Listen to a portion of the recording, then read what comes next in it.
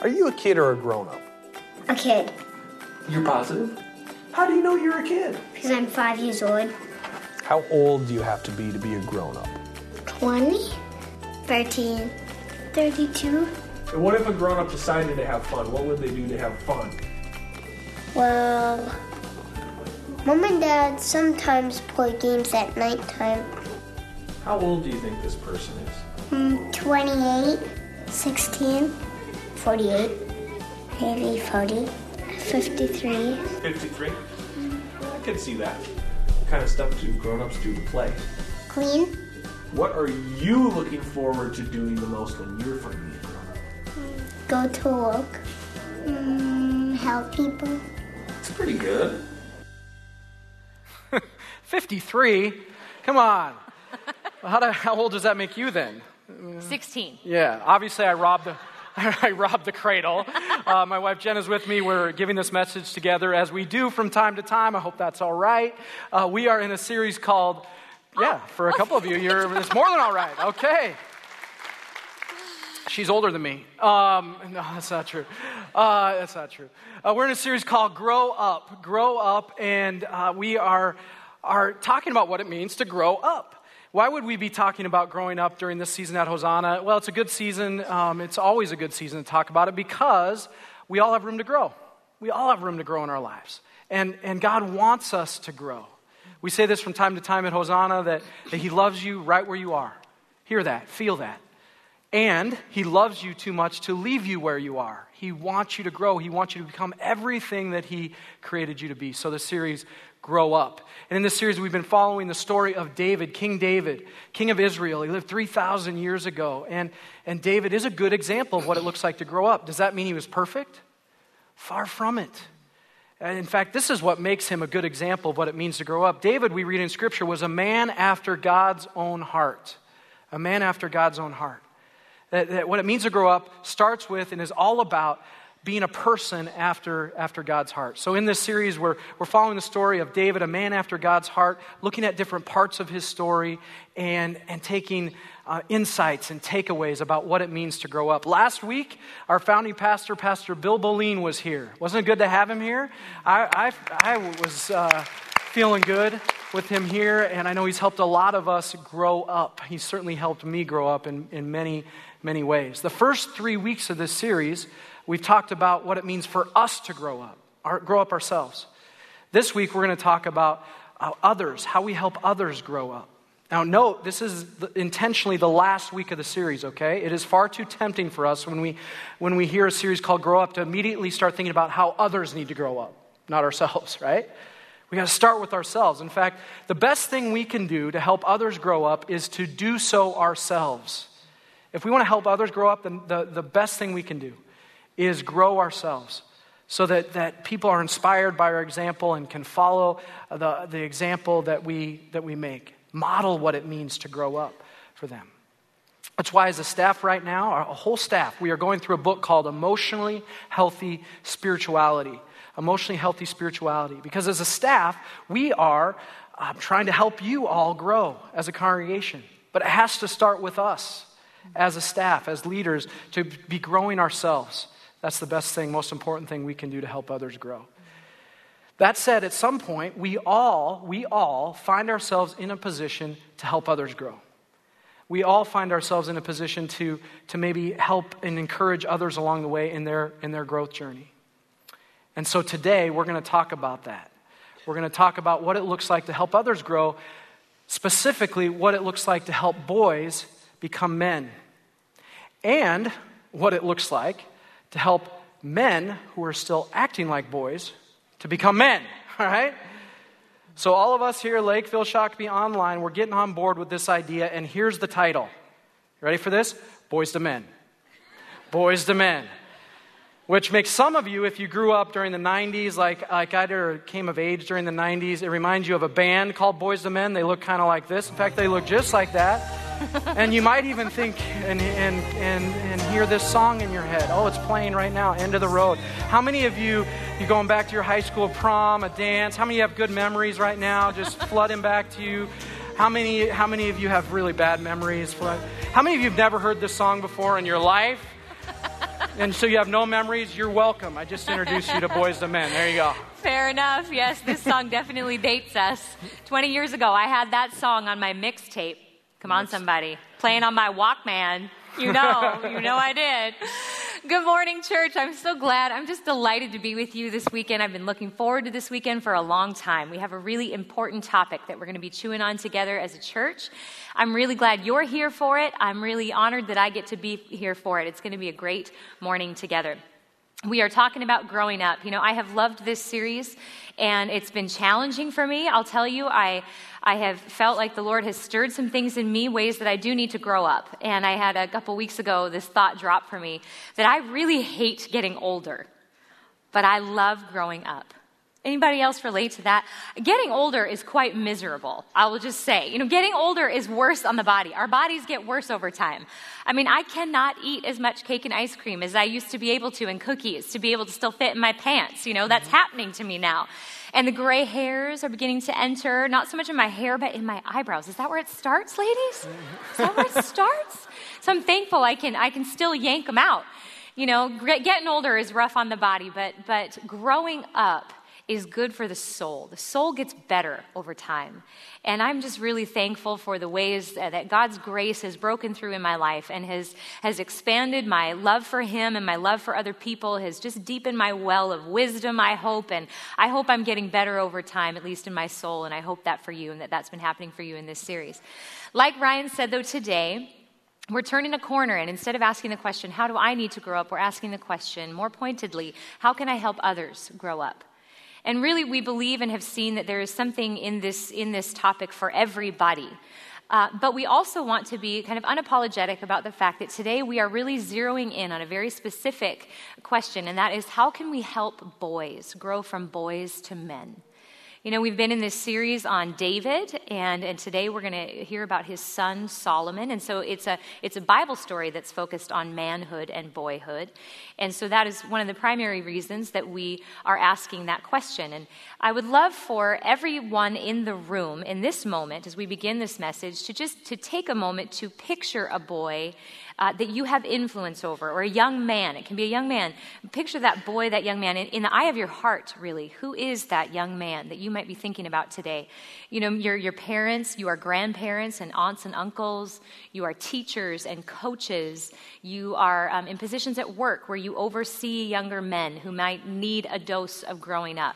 And so have them in mind as we go through this message this morning. It's very easy for Ryan and I to have three boys, particular boys, in mind as we talk about this subject. Here's a picture of our sons. We are raising three boys.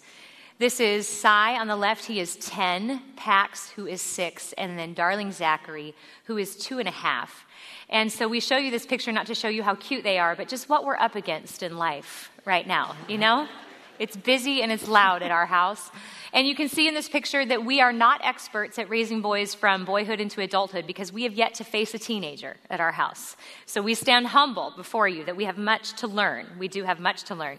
We have, however, been very, very committed as parents to, as I know many of you have been, we see those three boys really as our primary flock.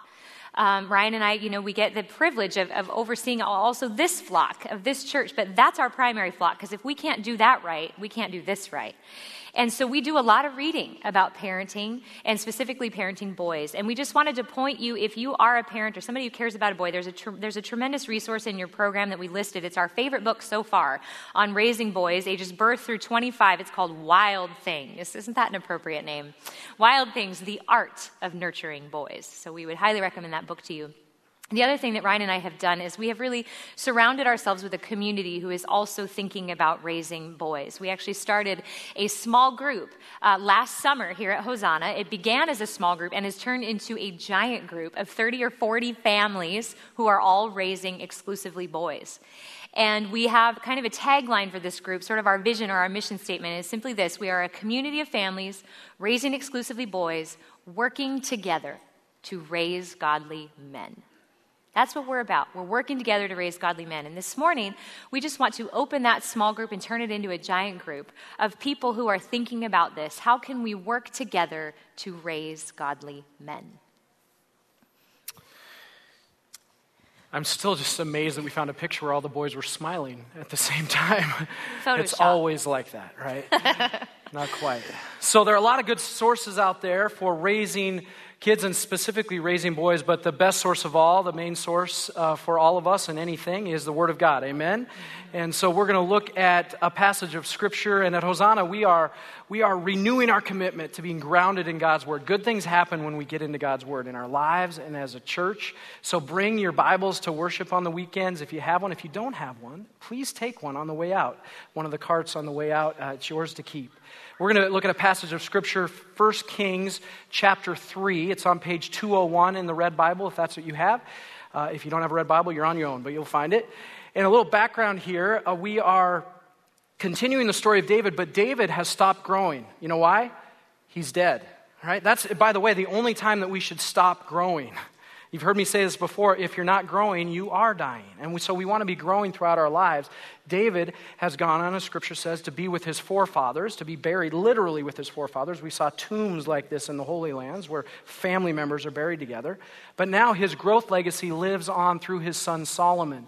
Solomon is the son of David and Bathsheba. If you remember the story from a couple of weeks ago, it is just an example of God's grace that Solomon becomes the next king of Israel, the successor to the throne after David.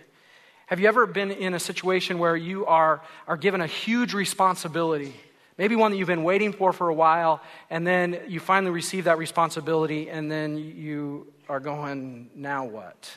I was there 7 months ago. I'll let you figure that out. But here's what Solomon does in that situation. Huge responsibility.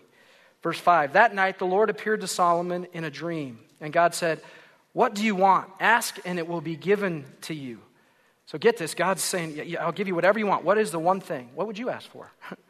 Solomon replied, you showed faithful love to your servant, my father David, because he was honest and true and faithful to you. And you have continued your faithful love to him today by giving him a son to sit on his throne. Now, O Lord my God, you have made me king instead of my father David, but I am like a little child who doesn't know his way around. Underline that phrase. We'll come back to it. And here I am in the midst of your own chosen people, a nation so great and numerous they cannot be counted. Give me an understanding heart so that I can govern your people well and know the difference between right and wrong. For who by himself is able to govern this great people of yours? Apparently, Solomon responded correctly. Verse 10, the Lord was pleased that Solomon had asked for wisdom. So Solomon is given this opportunity to ask God for anything, and what he asked for is an understanding heart for wisdom. We'll come back to that a little bit, but I want to hone in on this verse because it captures what we're talking about today. Verse 7, I am like a little child who doesn't know his way around. Now Solomon was a man. He was a young man at this point, but it's important to recognize that because what he says as a man is, I am like a little child or I'm like a boy who doesn't know his way around. This was written about a person, said by a person who lived 3,000 years ago. And I think it can be said about many, many, many men today. That men are walking around trying to figure it out, trying to understand what it means to be a man, like little children. Or maybe a way to think about it is we have lots of boys who are walking around in men's bodies. This is a picture I think that will help us with this, a picture of a creature that maybe you have seen before. Probably not. Do you know this creature? Axolotl? It's axolotl. The axolotl is a Mexican salamander, all right? And what's unique about the axolotl is that it never grows out of tadpole status, right? It maintains tadpole status throughout its life, which means it's like the Peter Pan of salamanders. Never grows up. It never grows up. Now, it's kind of a cute creature, don't you think? Kind of. But it's not so cute when it's 45 years old playing Halo in his parents' basement, right? Or it's not so cute when it's, still trying to get, a handle on anger. Or not so cute when still objectifying women as an adult. Or it's definitely not so cute when it's showing more emotion about its team not making it to the Super Bowl for the third straight year than about other things that are more important. It's not cute at all right? That's me, by the way. It's not cute. It's not cute to be a man walking around still trying to figure out what it means to be a man. A man boy, if you will. Now, I want to be candid with you for a moment because this has been a journey for me. It's been a journey for me to figure out what it means to be a man. Obviously, I've figured it all out, right? But it's no, I haven't. It's a process. There's so many challenges that men are facing as boys are trying to become men.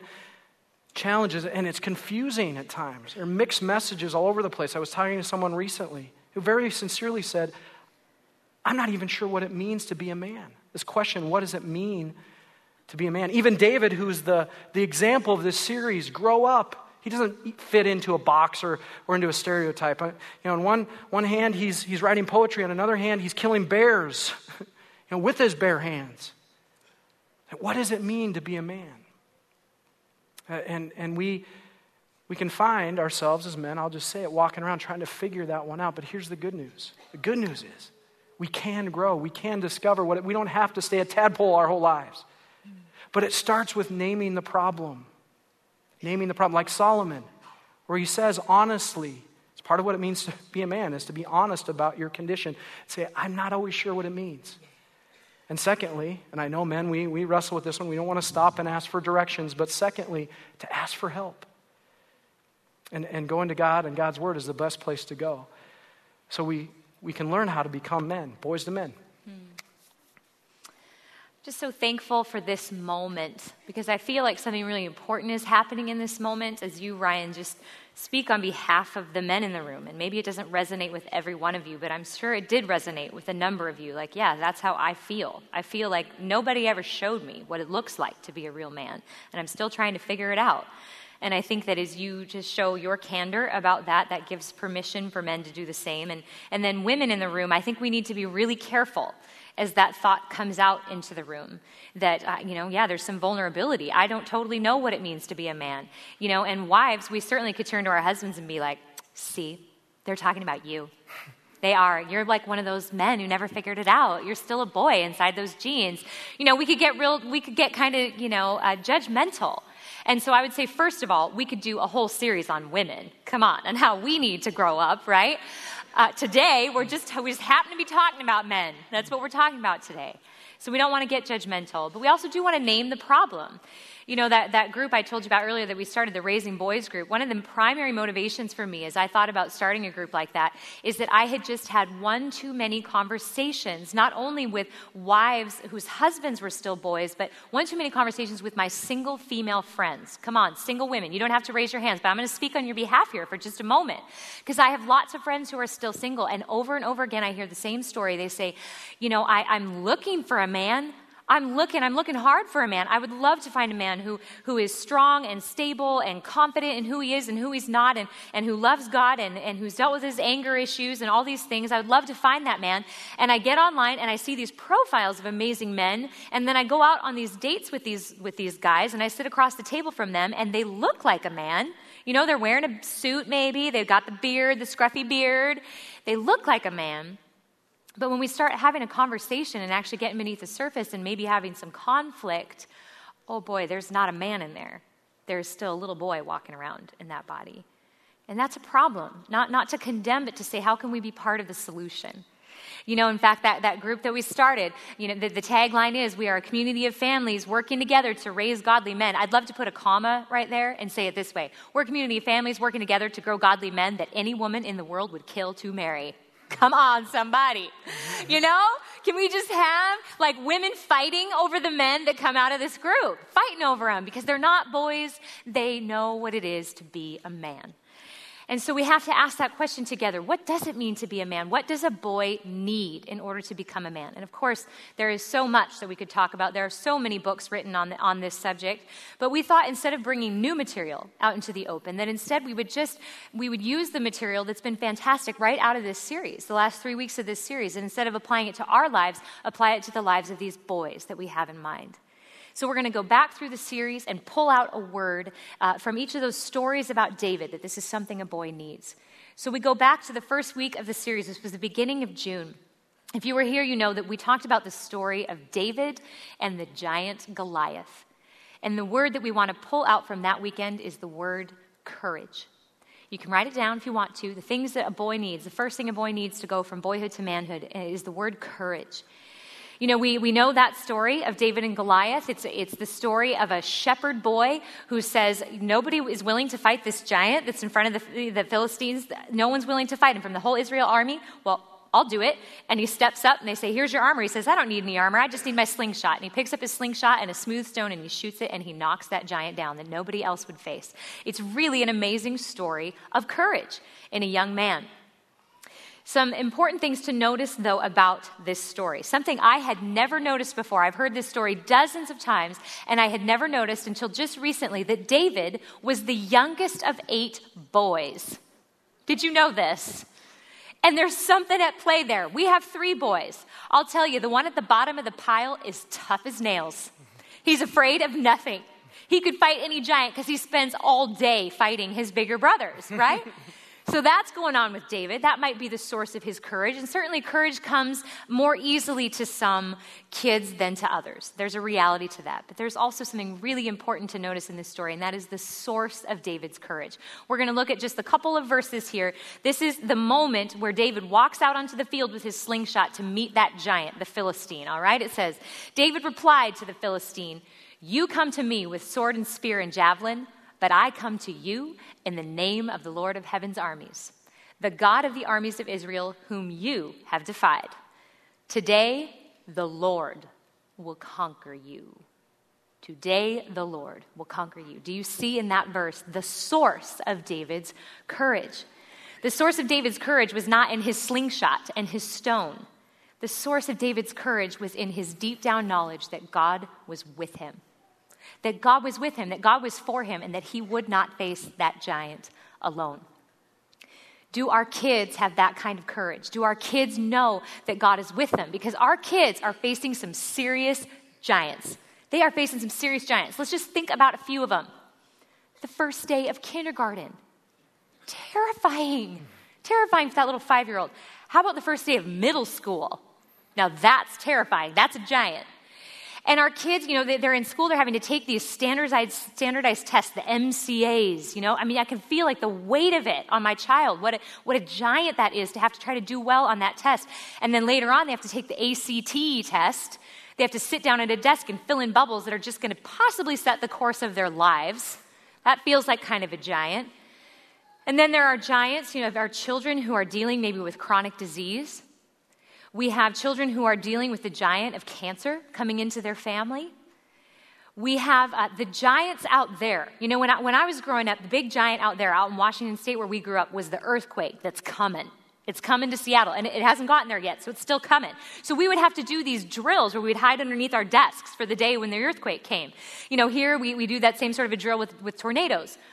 And then there's a drill that you may or may not know about, parents and adults, that our kids have to do quite frequently. I had no idea that they were doing this drill until I came into my son's classroom a couple of years ago to volunteer to help with some reading. And so I'm helping some students read when this announcement came over the loudspeaker. Teachers and students, this is our intruder drill. Please follow the procedures. And I kind of like, what? The what drill? I have no idea what I'm supposed to do right now. Well, the kids all knew exactly what they were supposed to do. They all got up out of their seats, totally quiet. They got up out of their seats. Each of them had a job. One of them had to turn the lights off. The other one had to close the blinds. The other one had to lock the door. And then all of the kids had to follow the teacher and go hide behind the teacher's desk in this little huddle, practicing silently for the day when an intruder. And, you know, in that moment, I was just thinking, where are all the other moms? I mean, this is horrible that my little 3rd grader has to be thinking about this right now. And I was so thankful that I got to just be there hugging him. I got to be there hugging him, and he's looking up at me like, this is terrifying. I'm thinking, yes, this is terrifying. And I'm hugging him, and I'm thinking, I wish every kid could have their parent right now. But parents, reality is, most of the time, we don't get to be there when our kids are facing their giant. We don't get to be there. So we have to teach them over and over and over again who is with them every time they face the giant. God is with them. He is for them. And they will never have to face a giant alone. God is with them. The first night in their dorm room, when it's their first night away from home, I'm really growing up. God is with them at their first job interview. That's a giant. God is with them. God is with them and will give them courage the first time after he gets married and he finds out, oh, marriage is a heck of a lot harder than I thought it was going to be. I kind of want to run. I kind of want to bolt. This is hard. I kind of want to quit. No, I've got courage. God is with me. There is no giant that I cannot face. How about the giant of your first newborn? How about that giant when you haven't slept for 3 nights, but you still have to get up and go to work? It's quite a giant, and you kind of want to run. But instead, I'm a man who has courage in my soul. In order for a boy to become a man, he has to have the gift of courage. And for some kids, some boys, courage comes rather easily. For others, it doesn't come so easily.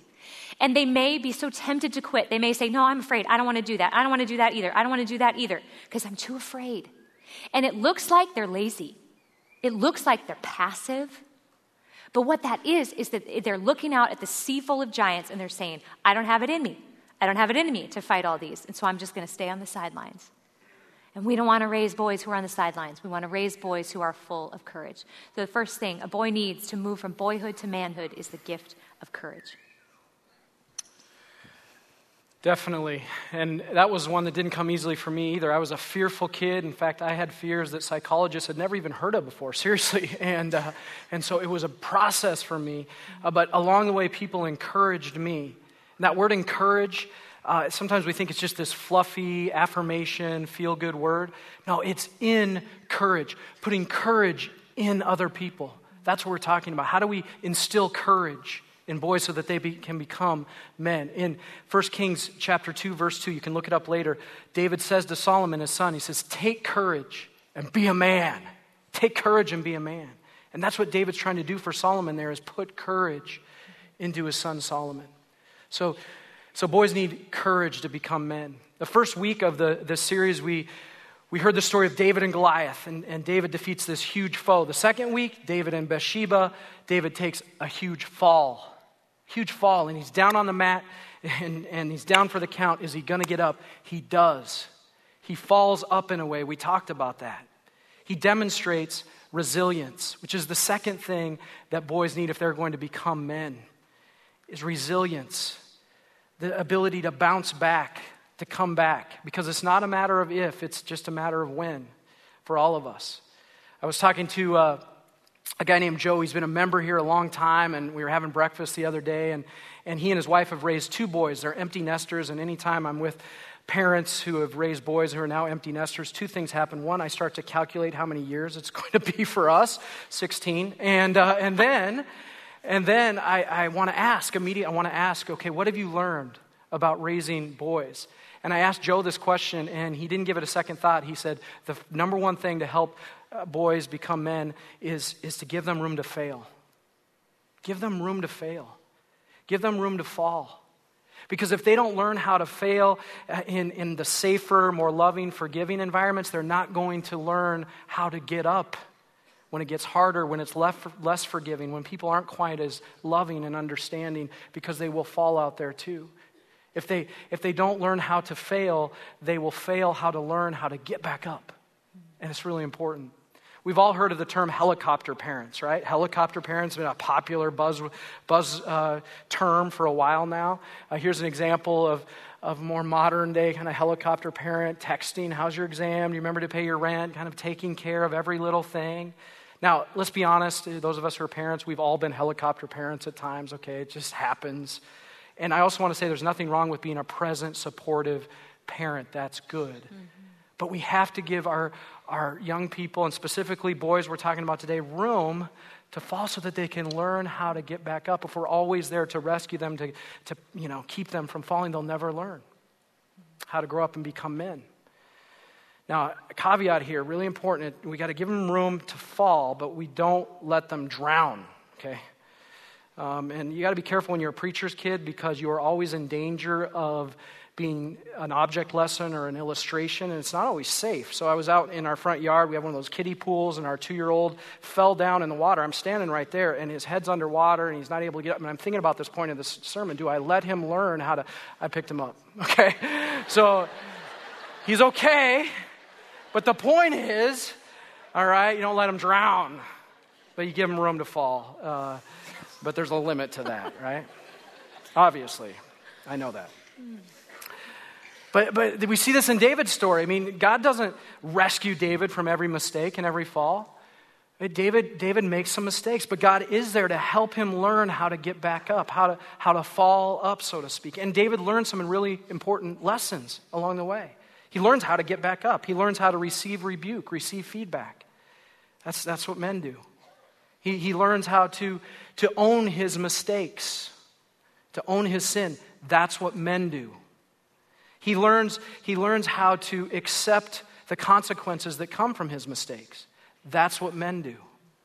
See, if he doesn't have the opportunity to fall and learn how to get back up, he would have stayed stuck in the cycle of boyhood. Instead of receiving rebuke and feedback, he would have just kept being defensive and prideful, and that's what boys do. Or he would have stayed stuck in the cycle of not owning his mistakes, but he would have stayed in a cycle of blaming others. Or he would have stayed stuck, instead of accepting the consequences or accepting responsibility, he would have stayed stuck in the cycle of making excuses. He would have stayed stuck as a boy, but he had the room to learn how to get back up. See, I think this idea of being stuck is what happens when we don't give boys, young people, room to learn how to fall and get back up. They don't learn resilience, and they think they're stuck. And instead of hearing fail, they hear failure. And this is part of my story. When I left high school, I had never seen a grade less than an A-, and that was only one time in driver's ed, so be careful on the roads, okay? So when I went to college, and my first physics exam I got back, this is why I didn't become a physicist, but my first grade was a C-. And I had no clue. I had never seen anything less than A- before. I went back to my dorm room. It's kind of embarrassing to admit now, and I cried, hoping my roommate wouldn't see me. I had no concept for what to do with a grade that I thought was failing. Some of you would die for a C-, I know that. But for me, that was a fail. We're hearing about a lot of corporate suicides in the news right now. People are making mistakes in the corporate world and want two from one company. And they think they're stuck, they think they failed, they think they can't get back up. And so they give up. Hear this. With God in the equation, we are never stuck. We are never down for the count. We are never at a place where we can't get back up. But we have to learn that from our falls and our stubbing our toe experiences and our little missteps. We have to learn from God and those around us how to get back up. And when we do, we find ourselves in a position, because it's not a matter of if, but when, of getting back up. I love this, Proverbs 24:16. This is Solomon who wrote this. It says, the godly may trip 7 times, but they will get back up again. 7 implies an infinite number of falls. The godly may trip 7 times, but they will get back up again and again and again. But one disaster is enough to overthrow the wicked. See, with God, we can always get back up. But we have to learn that resilience. Resilience is like a muscle that needs to be exercised. But as we exercise that muscle, we can go from boys to men. Indeed. So that was the first 2 weeks. A boy needs courage and a boy needs resilience. And then there was last weekend when Pastor Bill was here. And he basically did a comedy routine for about the first 15 minutes. We got to hear about his retirement. We got to hear all about his gallbladder and even see pictures of it. That was exciting. If you missed that message, please go back and watch it. It was wonderful, and it was very meaningful. And what he did is he looked at the life of David. He brought out this word that I would put before us last. It's the word wisdom. The word wisdom. In order to move from being a boy to a man, a boy needs wisdom. And the wisdom that David had that Pastor Bill talked about, and then the wisdom that his son Solomon asks for. When God says, you can have anything you want, Solomon knows, I know what I need. I need wisdom. To be a good father, to be a good husband, to be a good king, I'm going to need wisdom. I think it's important to pay attention to the life of David and ask the question, where did that wisdom come from? You know, and we don't know very much about his childhood. We don't know very much about his parents, but we know, we can fill in the gaps, that they certainly taught him well. They raised him up with godly wisdom, because when he went to fight a giant, he knew God was with him. So he got it from his parents. He also was in a very regular rhythm of going to church, in essence. Church was different back then, and it would have looked differently, going to temple and tabernacle and more of the Jewish way of going about it, but it's the same concept. You go to church. You go to church because it's there that you learn the language of your soul. You learn the language of your soul, and you learn how to talk to God. You know, Pastor Bill pulled out all these Psalms that David wrote, and he read from many of them, and we can go back to the Psalms, and we can see the heart of David in there, and we can see his capacity. You know, he was quite an amazing person because he's this warrior king, but he's also a poet. He's so deeply in touch with his own soul, and he's able to pour it out to God. You know, he's able, when life is going well, he's able to bless the Lord, oh my soul, and all that is within me. And when life is really going poorly, he's able to cry out to God. He has the words for that. He has the soul language for that. And where did he learn it? He learned it in the house of God. And so I know in many ways we're preaching to the choir in terms of saying, your kids have got to be in church, your boys have got to be in church, because you're here. And they're probably here. But I think sometimes, you know, at least I do, I start to wonder, is it really making a difference, this whole going to church thing for them? Because it's hard to get them out the door in the morning. It's hard just to get them dressed, to get them here on a Sunday, let alone on Wednesday night. It's so busy and there's so many other things going on. Does it matter as much as basketball and ballet? Yes. Yes. Even if we're not seeing the fruit of it right now, we must not take for granted that our children are learning the language of their soul. They're learning how to speak to God when life is good and when life is hard. They're learning the stories of David and Goliath. And in that story, they see a boy who faced a giant because God was on his side. So maybe I can face my giants too. And then it's here that they get to interact with other men and women of God. You know, there may be some boys who are saying, I have no idea what it looks like to be a man of God, but they get to come here and have a small group leader who invests in them and says, I'm a man of God, I'm doing the best I can, and now I have an example of somebody. That happens in church. We have mentors, men and women of God, and then this is where they get to hear the story of Jesus Christ, the most important story that our child will ever hear, the most important man that our boy will ever know about. And they get to hear about how fiercely God loves them, how unconditionally God loves them. And a boy who knows that he is fiercely and unconditionally loved can become a man who is capable of loving fiercely and unconditionally the people around him. That's the aim of growing a godly man. So courage and resilience and wisdom. And as we close out this series and this message, I want to bring us back to the thought that I shared earlier, and that is the best thing that we can do to help others grow is to do so ourselves, is to be that example, to be the inspiration, to be that encouragement of what growth looks like. Because you know what? They're watching. They are. Whether it's our kids or our grandkids or our neighbors or whoever, they're watching. And they're wondering, what does it look like? What does it look like? So I put the question before you, are you growing in courage? Are you growing in resilience? Are you growing in wisdom? Are you growing up for the sake of others and for your sake? I know some of you, and I've talked to some of you after the first two services this weekend, and come up and you're saying, my kids are grown. I feel like I've missed on some of this stuff. First of all, here, no parents are perfect. None of us get all of this right. But hear this too, God's not done working on your kids yet. And God's not done working on you yet. So as you continue to grow and pray for your kids who may be grown now, or your grandkids, or whoever they are, I just know that God isn't done with them yet. Lastly, I want to speak to the guys, because we have focused a little bit more on the guys. As Jen said, did you say we could do a 10-week series on women? Okay, we probably could. Maybe we will. But we're talking to the guys.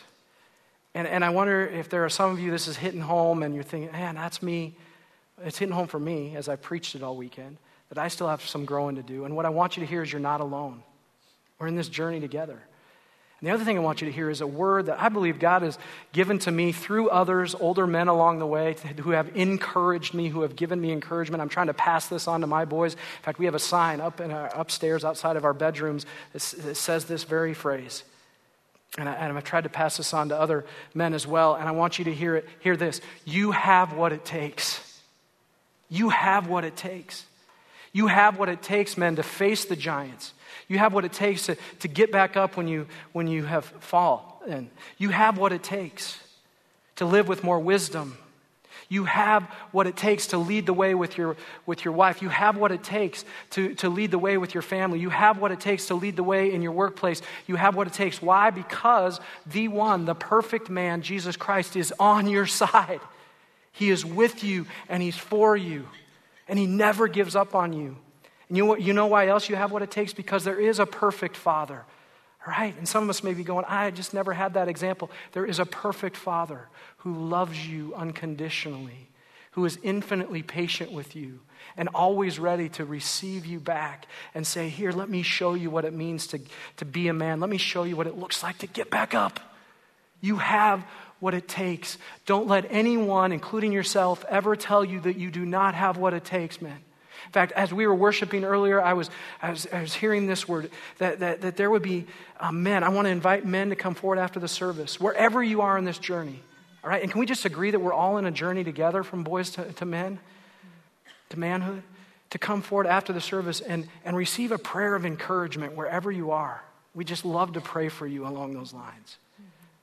But wherever you are and whoever you are, whether you're a man, a woman, a kid, or a child, hear this. In Jesus Christ, you have what it takes to grow. And I want to pray that in as we end this series. Would you pray with me? God, we thank you for making all of this possible, Lord. Because of what you have done, the perfect man, Jesus. You have sacrificed on our behalf. You have accepted the consequences on our behalf. You have owned our sin. You have made it possible for us to know what it's like to be loved perfectly and accepted in every way. And so I pray for each and every person here, especially those boys and men in this room who are still growing into manhood. Would you empower and encourage and instill within each one of us the courage and the resilience and the wisdom that is required? And may each one of us continue to grow, that we would know that we have what it takes in you. We pray this in Jesus' name, and all God's people said, amen, amen. Would you please stand for a closing blessing? And again, we would invite you to come for prayer, maybe a blessing over your family, maybe just a blessing over your growth journey as we end this series. Maybe you've got a young man in mind who's not even here, but you just want to come forward and pray for that young man, intercede for him. Or maybe, like I said, if you're a man who's saying, yeah, I want to be a man after God's own heart and follow Jesus with my life, come forward so we can encourage you and pray for you. But now receive this blessing. May the Lord bless you and keep you. May the Lord make his face shine upon you, be gracious unto you. May the Lord look upon you with favor and give you his peace. In the name of the Father, Son, and Holy Spirit. And all God's people said, amen. God bless you. Have a great week.